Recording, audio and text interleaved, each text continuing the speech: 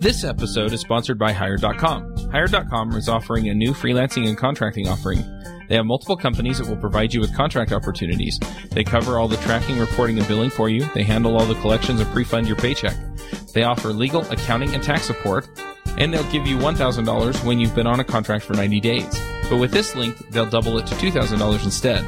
Go sign up at Hired.com/freelancershow. If you're someone who runs your own service-based business, then spending less time on pesky admin tasks means having more time to focus on your client's work, which is why you need to give FreshBooks a try. FreshBooks is the invoicing solution that makes it incredibly simple to create and send invoices, track your time, and manage your expenses. It allows you to quickly see and track the status of your invoices, expenses, and projects, and allows you to keep track of your expense receipts in FreshBooks. For your free 30-day trial, go to freshbooks.com/freelancers and enter the Freelancer Show in the How Did You Hear About Us section when signing up. This episode is sponsored by Nerd.us. Do you wish that somebody else would handle all of those operation details when it comes to hosting your client's web applications?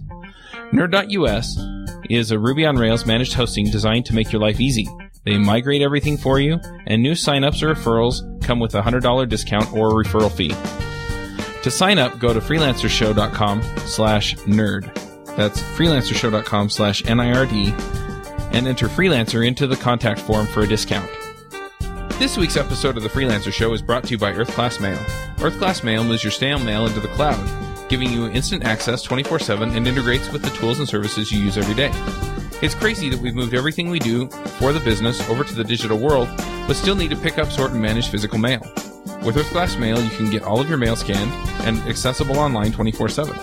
You can search your mail, send invoices over to your accounting software, sync important documents into cloud storage, deposit checks, and really just make running your business a whole lot easier.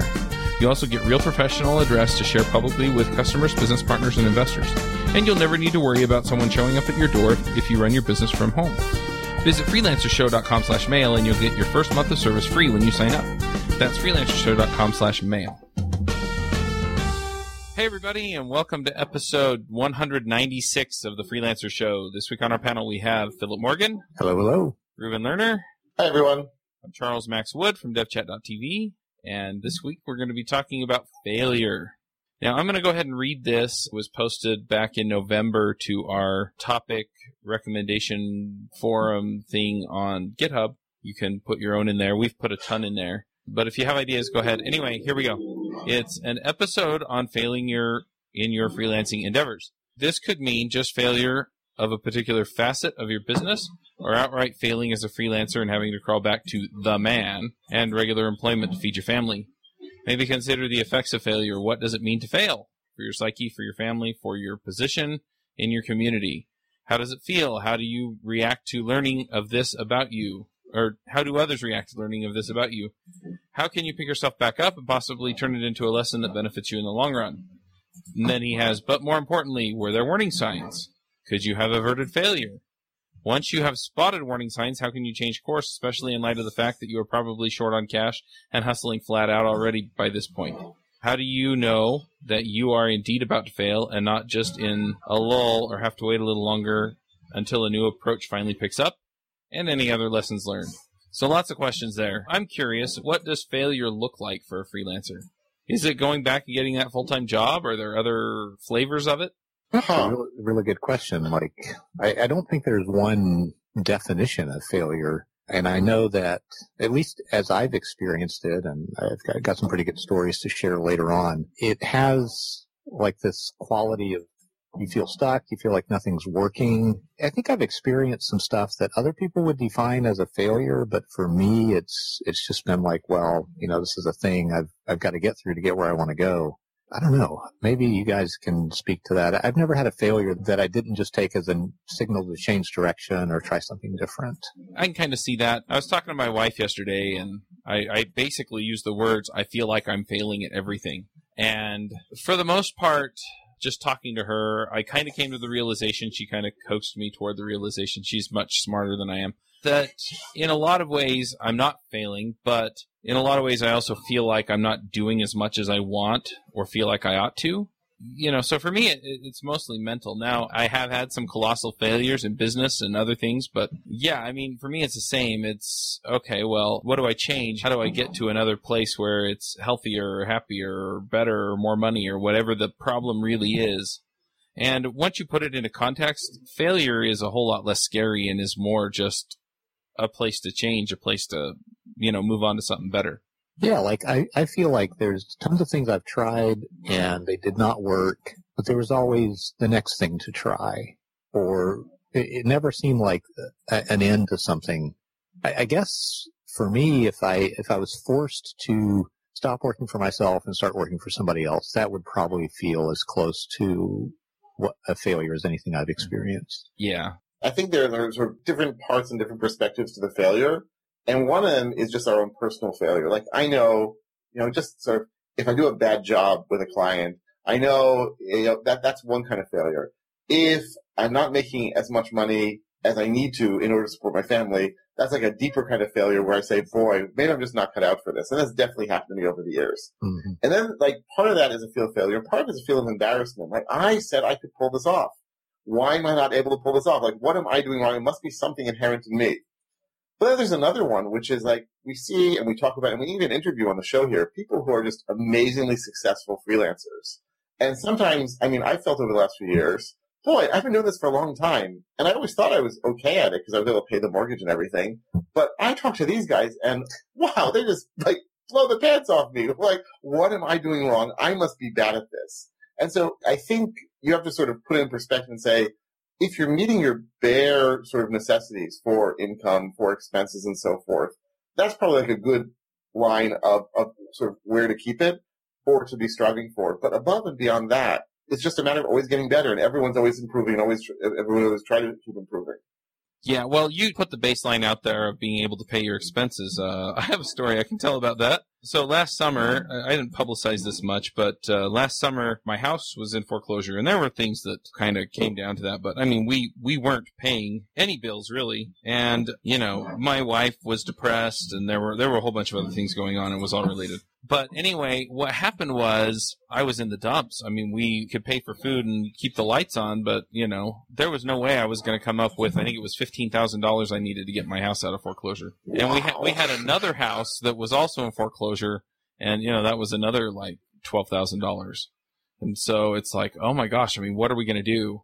And you're looking at that and you're like, man, I failed. I mean, really, my family, we're going to get a fridge box and we're going to go live by the mailbox. It's scary, at that point. Or even I've been in a few situations where it's like, I don't know how we're going to eat for the next month, and then something will work out. But it's really rough to be in that position. And then what wound up happening, I should save it for later and keep the suspense. But what wound up happening was I had been working on pulling together a remote conference for Angular. So I talked to my mastermind group and they said, I didn't tell them everything, but, I told them I was in dire financial straits and they looked at me and they said, make a plan for your conference, make a plan on how you're going to market it, and then follow the plan. And so I did. I made a plan. I followed the plan, and I think at that inflection point was when I realized, I can find a way out of this. I can make my own way out of this, and maybe I can't, but at least I'll put myself in a position to where I can minimize most of the damage. And so I followed the marketing plan, and I needed $15,000 to fix the foreclosure on the house that we live in, and the conference made $24,000. And I don't know that it would have done nearly that well if I hadn't been pushed along and been motivated to do it. And so, it's a terrible place to be down at the bottom, but at the same time, a lot of times that allows you to rise that much higher when you come back out of it. And I think that perspective there of also, and it's so hard to see this when you're there. And it sounds like I haven't gotten quite to that point. When I've experienced failure, especially financial failure, especially like, oh my God, where am I going to get more money? Where am I going to get more clients? How is this possibly happening to me? To realize it is possible. It is possible. At least, certainly I think it's safe to say for those of us with technical skills, for those of us with these sorts of skills, like it might mean going and getting a job, but at the end of the day, you will be able to get out of it. And that's a matter of sort of choosing the path that you'll find. But believe me, I don't remember exactly what was happening or what I was doing, but I remember like coming out of a client's office and getting a phone call from my accountant basically telling me, like, you got bad news going on. This was many years ago, and it's still, like, gives me a pit in my stomach hearing these sorts of things or thinking of these sorts of things because you think, oh my God, like I thought I had it all together. I thought I was really doing a great job of consulting here. I tell other people what to do because even then I was doing that, and like it's just a sham. But it wasn't like the point. What's a sham? What do you mean? Basically, the thought that I can actually pull this off, right? Because to some degree, I think I've often had. I mean, just I think last week I was saying to someone, yeah, like I've been independent now for 20 years, and somehow I've still been able to pay the bills just about every month. And it's not a matter of somehow I've been able to. It's a matter of some of it is certainly luck. And some of it has been learning the hard way, and some of it has been, it's a business, and it's not always guaranteed to happen, but it can happen. So, but it definitely feels like, wow, I can't believe this is actually going on. Like, I can't believe that I've been able to sort of pull this off for so many years, not have a job with a paycheck for so many years, and it's managed to work. Right? I still am sort of waiting in some ways for someone to say to me, haha, you thought you could do it, and no, go back to a real job. I think you're talking about my pet, I think mental illness is a wrong word for this, but I have a bad case of black and white thinking where I'm like, it's either this or it's this, right? And I think when we think about failure, maybe a lot of us come from that perspective of like, well, I'm either making, this imagined standard of success or what, or I'm a failure, right? And I think there's a whole wonderful world of learning that can occur between those two extremes. So this might be interesting for listeners. I'm going to list out some of my bigger failures, and this is a very partial list, folks. So strap yourself in. So I have filed Chapter 7 bankruptcy, which for our non-U.S. listeners is the kind of bankruptcy where you don't really get to keep much at the end of it. I've had a home foreclosed on and taken away by the bank. I've had credit card debt that I was unable to pay, which led to the former two things. I've, for extended periods of time, failed to make enough money to cover my expenses. I've been fired multiple times by clients. That's largely over, but that was part of the learning curve. I launched a productized service that went well for a while, did not scale, and then I shut down. Early on, I got behind on my taxes and had to negotiate with the scariest department of the U.S. federal government, the IRS, to work out what's called an offer in compromise. I've made bad hires, and later those people had to be let go or fired. And those are really just the highlights. So I think as people are listening, they might sort of mentally, I guess there's a sort of a scale of like pain that comes with different types of failures. And I've experienced some of the more stressful, painful ones. And they all seem like learning experiences in retrospect. None of them would I ever say, well, I failed and I'm not good at paying my taxes. The U.S. government doesn't let you declare yourself a permanent failure and stop trying. You get to keep trying. I'm not done trying to be a homeowner. I'm not done trying to make money as a freelancer. And, things are much better now. But yeah, I've tasted failure. And I think that was one of the questions, like, what does it taste like? Right? What does failure taste like? It tastes like a lot of pain. And one of the things that I was mentioning before we started the recording is that I think it tends to isolate you because it's not easy to talk about or share about your failures. So that's one of the biggest downsides. Chuck, I'd be curious, how long did it take you to tell anybody what was going on with, the house financial situation? About 4 months after I brought it current. Okay. So, right. So you didn't want to tell anybody about it, right? Oh, heavens no. Yeah, I was embarrassed.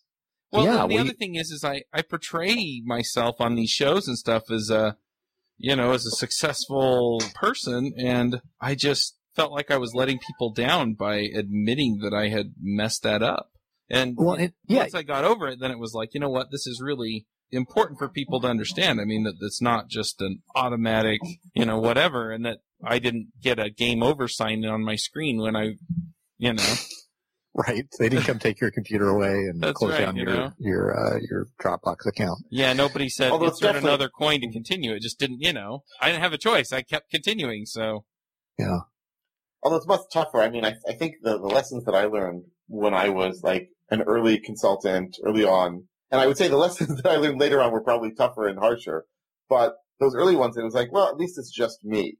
And the fact that I'm married, the fact that I have kids, like every time things aren't working out, I'm like, oh my God, like this is all on me. This is all on my shoulders. If a client doesn't pay on time and I was depending on that client's payment to make whatever payments I needed, right? I feel pretty horrible. And by the way, I'm then extremely cranky as a result. Yeah, we should do a show on irritability. I might be an expert My on family that. is not invited.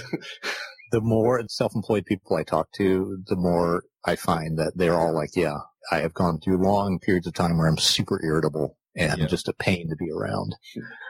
Yeah. I mean, my current funk is that I've just, low energy, just not feeling good, unhappy with certain things. And it's funny because just talking through it and realizing, oh, the worst case scenario is that I'm still unhappy with it. With most of the stuff that I'm dealing with right now, it was like, okay, I'm going to live through this and it's going to be fine. Mm-hmm. But when you really think about it, your brain just goes to, oh, crap land. And, then what? I'm curious if this is just an American thing. So here's the dynamic, the emotional dynamic that happens around failure. And this is true of myself. And I'm hearing Chuck say something that sounds very similar. It's like, okay, this doesn't match other people's perception of me or the perception I want them to have of me. So I'm just not going to talk about this. I think that's driven by shame, Reuben, you mentioned embarrassment, which really the sort of extreme version of that is shame. The other end of that, though, just to throw it in, is not just this is the perception that other people have of me, but the perception I have of other people is that they don't have these problems. And so I'm way worse off than them, and I'm a loser and a failure because nobody else has these problems but me. So I'm embarrassed to talk about it. Right, or a variation thereof. What client would hire me if they knew ... right? Right. Oh, that's a good one, yeah. And I think we were all on this show past that fear because we talk about stuff that, meets that. Anyway. We hope our clients just don't listen, that's all. Yeah, the shame leads to isolation. And here's why I'm bringing this up. Chuck, you mentioned that when you fessed up in like a sanitized version to your mastermind, they gave you an action plan, and that connection with them started to turn things around. So I don't know if this is just a United States thing where, we all want to be sort of foil paintings of success, or Reuben, do you see that in other cultures? You're more widely traveled than I am. I think it's a universal thing. I mean, although it's probably safe to say that the people with whom I'm speaking, especially on a business level, right, if I'm meeting with them or working with them, right, they're not about to share with me, oh, yes, I did this terribly and this terribly and this terribly.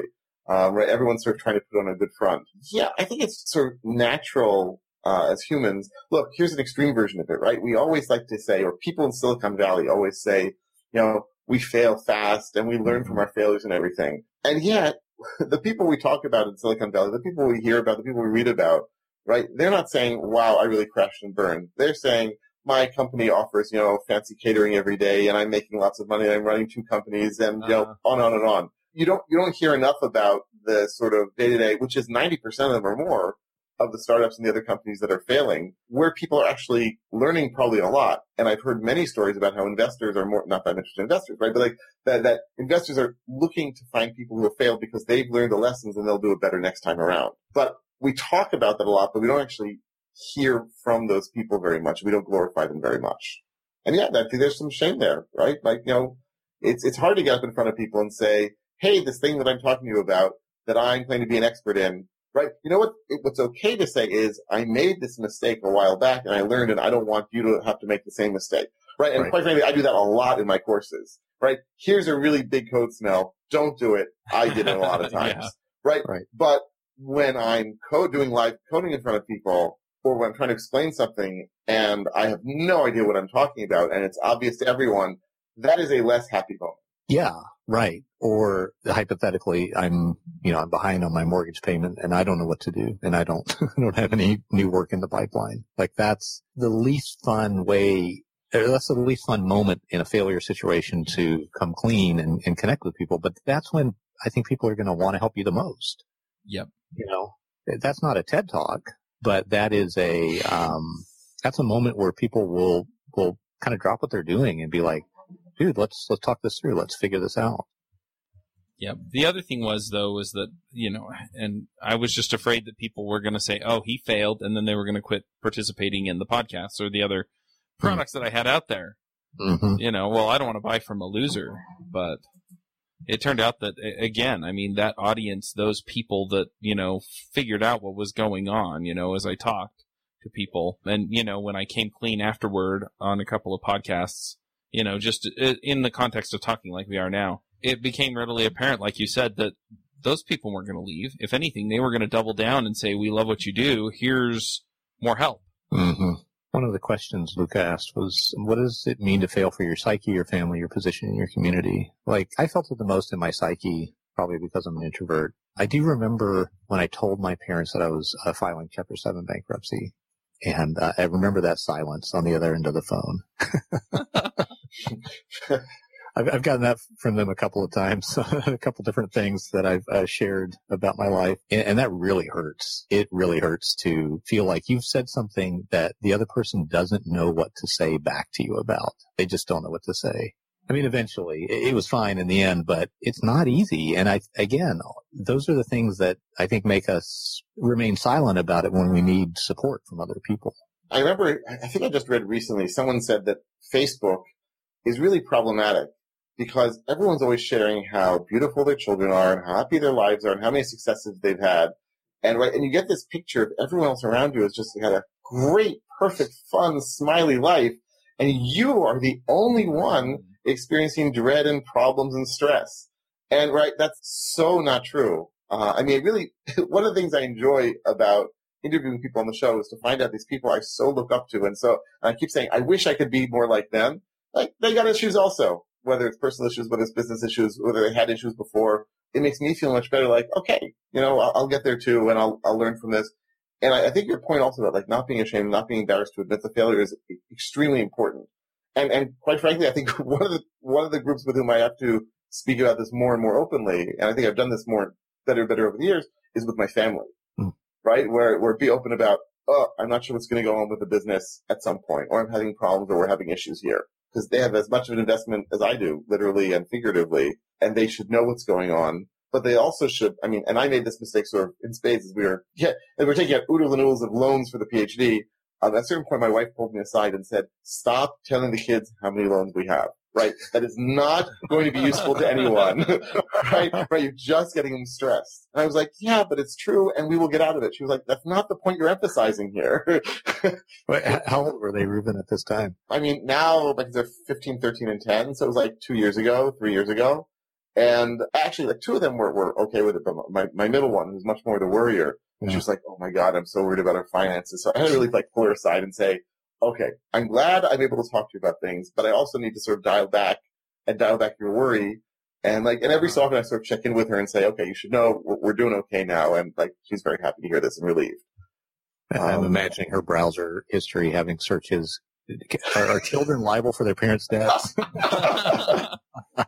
6 ways you can decorate that refrigerator box.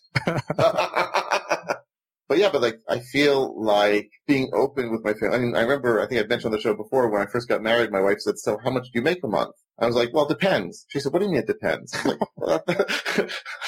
Right? This was the first time she'd encountered someone who had that sort of up and down income.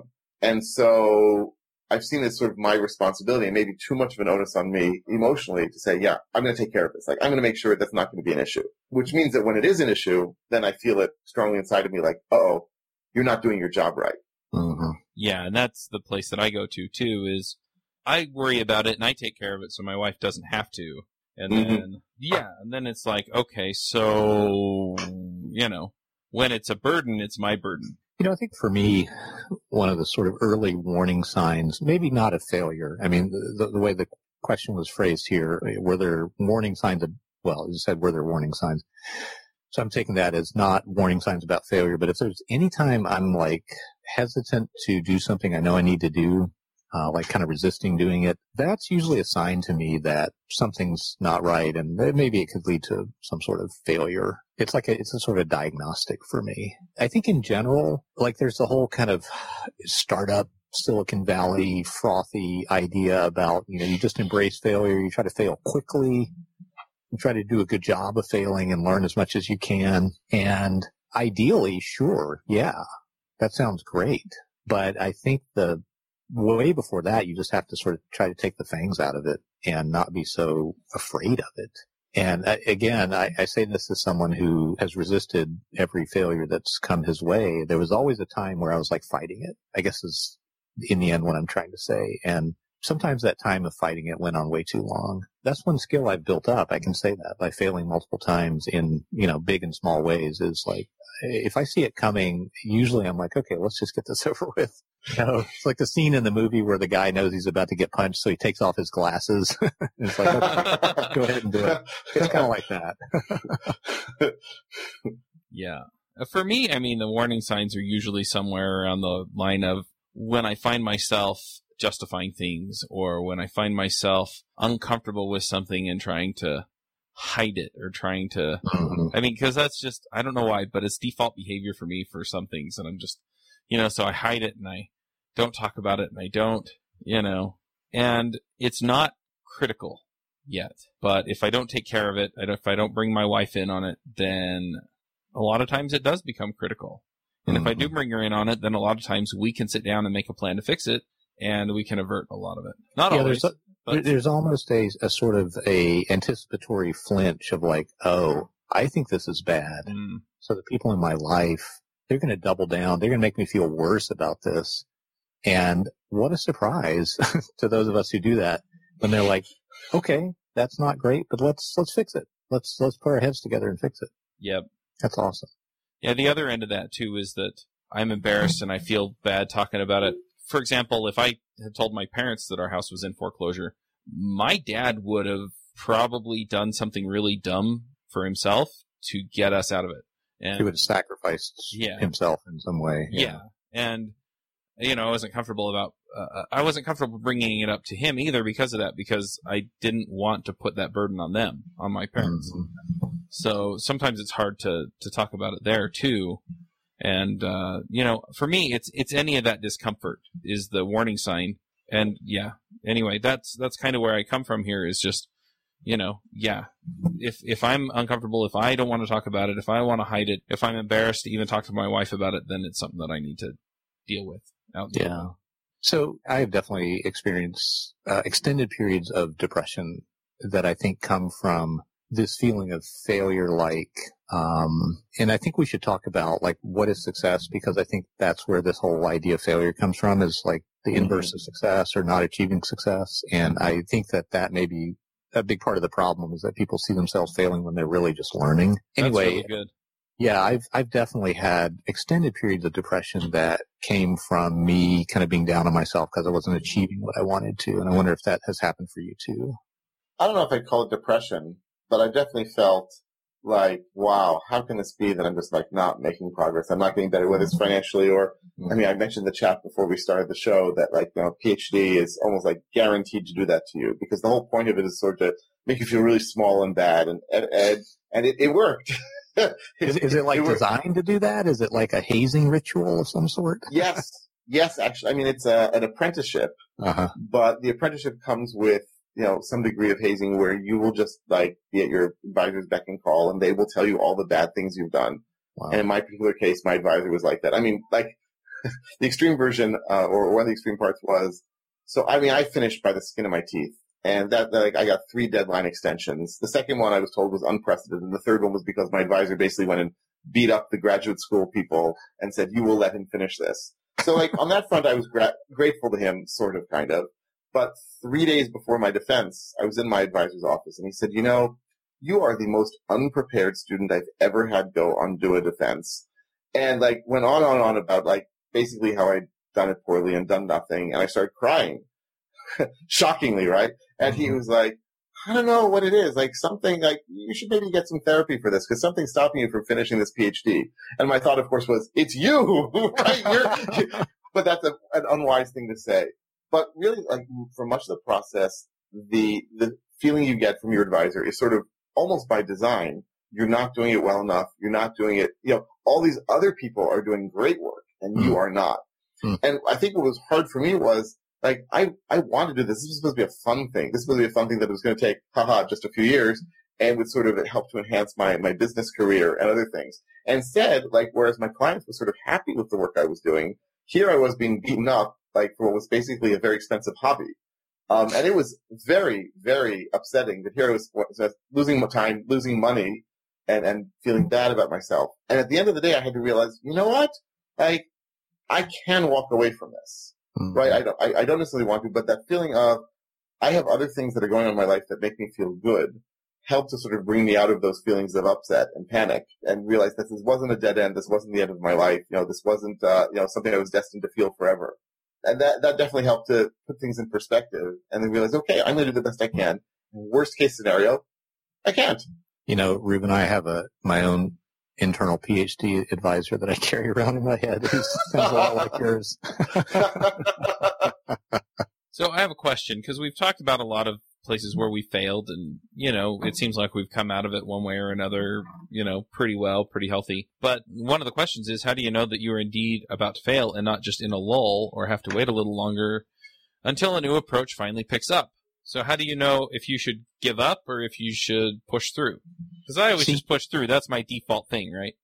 Yeah, I'm a pusher througher, and having seen that can just drive deeper into what's not working, I suggest people find some kind of semi-objective external validation system.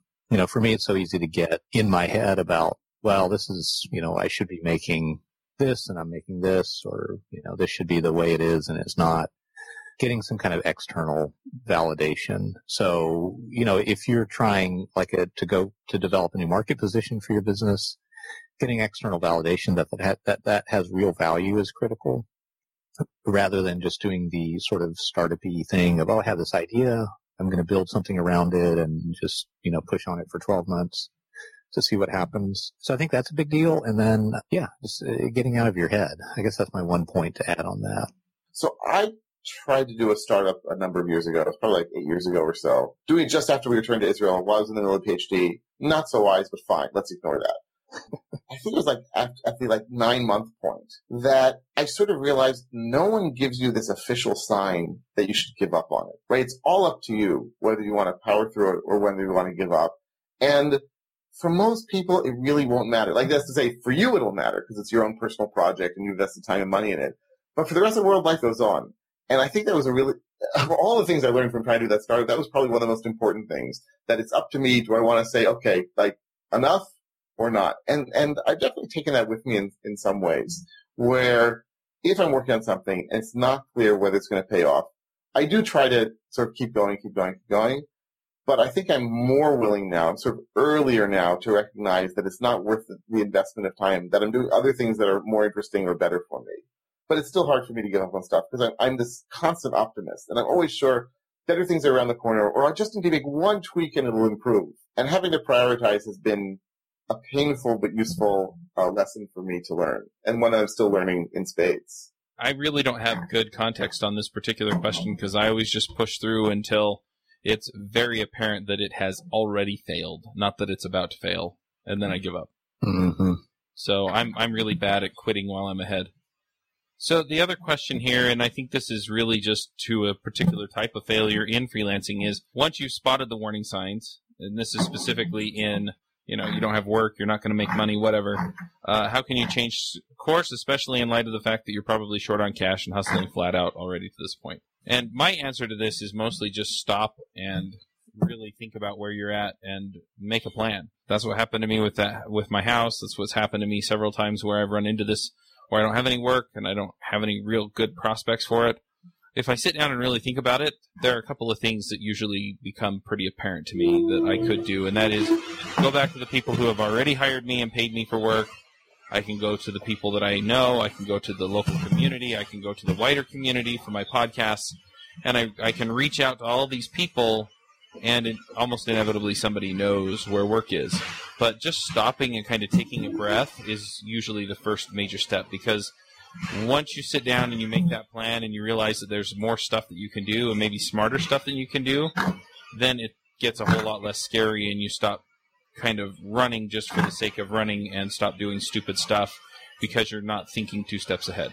I've seen at least 2 distinct phases in my freelance career. One of them was when I was operating as a generalist and sort of hand-to-mouth when it came to work, and had done nothing to build up my own audience, had no email list, wasn't being proactive about managing a pipeline. So it happened even when things were going sort of okay that there would be gaps between work. That was a different situation than I'm in now, when there's a kind of momentum that comes from having, an audience and having done the work to kind of build up name recognition and so forth. And so that stuff kind of has a sort of momentum, and like work comes in even when I'm not actively trying to make it come in. So if you're in that situation and something has failed, like I started this service, My Content Sherpa, which was a great idea. You know, it was subscription content marketing, and I did some good work there, but it just wouldn't scale in a way that was compatible with my weird sort of personality, which doesn't really want to manage a team. So like that was a failure where I could afford to kind of build something else because there was some momentum that carried me through. Whereas, you know, in the earlier part of my freelance career, I really would have had to hustle to make big changes. So it kind of depends, I think, on where you are in terms of how you manage that. What I can say is that, you know, being a Chapter 7 bankruptcy has consequences that last for years and years and years. So you might want to prioritize how you respond to a failure based on, you know, kind of avoiding the more serious consequences. And also try to kind of do a realistic risk assessment of what is a serious consequence for you and what's not. I mean, maybe firing a client is something that terrifies you, but it's not really as bad. And there's another client kind of waiting there to hire you.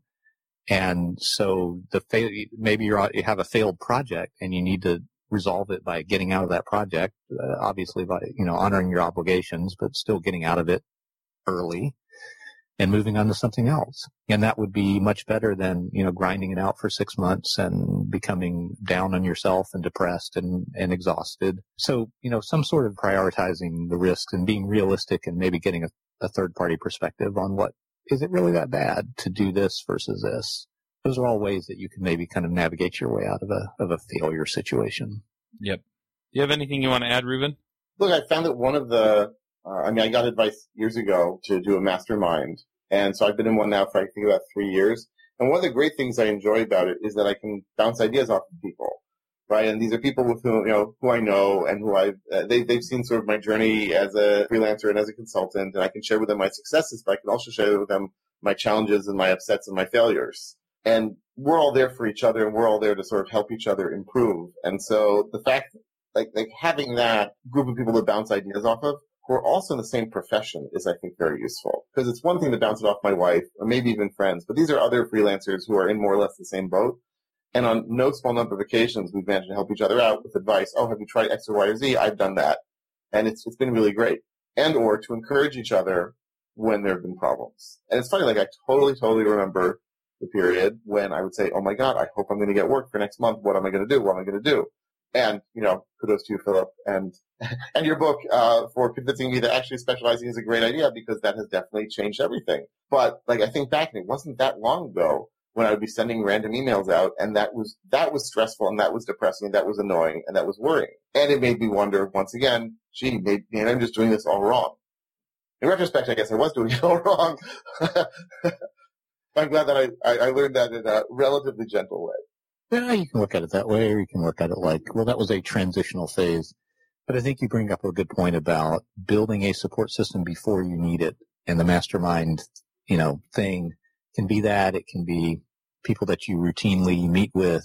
Having a sort of professional layer to your support system can be nice. And when I say professional, I don't mean like hiring a therapist, although that can be very good too. I mean peers in your profession who you meet with, they can be there for you. I mean, I think we all have some story about that pulling us out of what could have been a failure or was a failure and making it better, because, you know, your family's there for you too. For a lot of us in that way, but they don't necessarily have the domain knowledge about what exactly to do the way that your peers might. So I just wanted to point out that that's an important way to sort of prepare for the inevitable, which is something's not going to go great at some point. It's good to have that support before you really need it. You know, we mentioned talking about success. I think that should be a whole nother show. Well, it's interesting, right? Because I think we all have this idea in our head of what success is, but it's so vague that we don't actually know when we get there. So, well, it's funny. I think in the last probably year or two, I've started to think about that more and more. I really used to think success would be this massive, you know, consulting conglomerate, and my name on the tops of large towers and everything, shining over the city. And first of all, it's been a while since I had any thoughts like that, because I'm so past that. But beyond that, So what does success mean? And I keep thinking more and more, if I can basically have enough money to, enjoy, and this is like on the financial front, it's not necessarily on any other front, just to sort of enjoy time with my family, where we can spend time together, where we can do more or less the things we want. That is so enough for me. And the goal for me is no longer accumulate as much as humanly possible. It's let me just have some nice time with my family and some of the things that we want. And that changes it all of a sudden, right? It means that if I'm, if we're able to more or less get what we want, then I can consider myself a success. And then to bring back to your sort of black and white thinking, Philip, if I'm a success, then I must not be a failure, right? Which is always an encouraging thought. Yeah, I mean, here's why I think it's almost its own topic, is because I've looked at my own achievement of increasing amounts of success and then realized that each time, as soon as I'm there, the sort of idea that it would be permanent evaporates. And it's like, well, what's next? What's the next level of success? Okay, so I'm not in financial duress at all times. At one point, that was probably the definition of success, was to be out of the hat, and I'm not in that place anymore. So, like, what's next? It's really interesting how achieving something that you defined as success is so fleeting. And that's why I think there's probably a larger topic there. There's something going on with that that's pretty interesting to me. Yeah, and see, for me, success up until this year, where I really sat down and said, what do I want? And we talked about this in the goals episode. It really was just, oh, well, I'm not worried. I'm not deeply worried about anything right now. That was success. And so as long as nothing interrupted my success, in other words, as long as I wasn't failing, I was successful. And so it was kind of the inverse of what you've said, where if you're a success, then obviously you're not failing. For me, it was, that was exactly what it was. I didn't have any major failure cases I was dealing with at the moment. And then a fire would start the next week, and then I was failing again. There's this Maslow's hierarchy of needs, which is probably a little outdated by now, but I'm thinking about all my failures, and the base level of needs is things like physical needs, food, water, place to live, etc. And then it goes up from there. And I don't think I've ever gone below like the second highest level on that hierarchy of 1, 2, 3, 4, 5, right? So the bottom three have always, even at like my most failing moments, have always been there. So it's interesting to keep that into context as we talk about failure and success. I don't even know if I remember what all of the things are on the hierarchy of needs. Yeah, it's a sort of pyramid. Yeah. And a lot of the stuff in, United States of America, for someone who has a place to live and healthy food to eat and so forth, a lot of the stuff they're worried about not having is like the top 2 layers of this pyramid. Yeah. But yeah, we should do a show on like what our definition of success is. And yeah, I think it would be interesting with more and more people becoming freelancers, and that's their, either the only available or their preferred way of making a living in the world. I think there's a lot of range of what success is. Yeah, absolutely. All right. Well, should we get to some picks? Sure. All right, Reuven, what are your picks? All right. So in the wake of our discussion now, so I thought of 2 good books I'd read a while ago, and then I'll have another pick that's not related. So first book is Startup, a Silicon Valley adventure, an oldie but a goodie. It's from 1996, and I can't believe that it's actually oldie. But it's about this guy who decides to do a startup and everything he encounters along the way, and basically all the walls put in his way. It's a fun story. I think in the end his company sort of kind of succeeded. It might be that it was a wild success and I missed it. He actually finishes the book basically after going through all sorts of travails. It's usually touted as a book in terms of, how does it work in Silicon Valley in the startup world? But there's also so much failure, so many points in that book in which he says, it can't possibly continue. I've got to stop now. And then he continues, goes on from there. Another one, which I remember reading just a few years ago, is called Dreaming in Code. And Mitch Kapor, the guy who did Lotus, then decided to fund an open source contact manager program. And it was a colossal failure. It was just a colossal failure. And so it was documented in this great book. The subtitle is 24 Programmers, 3 Years, 4,732 Bugs, and 1 Quest for Transcendent Software. And I remember reading this book and thinking, oh my God, someone actually has figured out how the software industry feels, like how at all these points, you're so sure it's going to work. It's going to be great. And then it doesn't, lets you down. So those are 2 good books about software failure to look at. And the third thing I just want to mention is there's this fantastic new podcast called Surprisingly Awesome that's on Gimlet, where basically they take a topic that they think is probably boring, and then they try to convince you that it's really great, that it's awesome. So they've done them on mold, they've done it on broccoli, they've done it on glue, all of which were great, but the most recent one was amazing. It was about frequent flyer miles. Now, the second half is okay. The first half is one of the best stories I've ever heard in terms of frequent flyer miles or in general. Suffice it to say, a man bought out most of California's supply of pudding and managed to fly his family around the world for more than a decade. It is totally worth listening to and a lot of fun. So anyway, those are my picks for this week. All right. Philip, what are your picks? It's amazing. I have 2 picks this week. We mentioned some of the less fun emotions that come with failure, things like shame. And I would encourage people to Google a person named Brene Brown. She's got a funny little accent mark over the second E in her first name. Just Google her. You'll find tons of things, a very popular and well-done TED Talk on the subject of shame. And, under the category of sort of emotional intelligence, I think it's good to learn a little bit more about what it feels like to fail. And she's done a lot of interesting research around that. And again, the sort of emotional aspect of that. She actually has a book about that, which I've not read, in which she interviewed a bunch of high-achieving types and sort of learned about their progress through failure into something else. So that's probably worth checking out.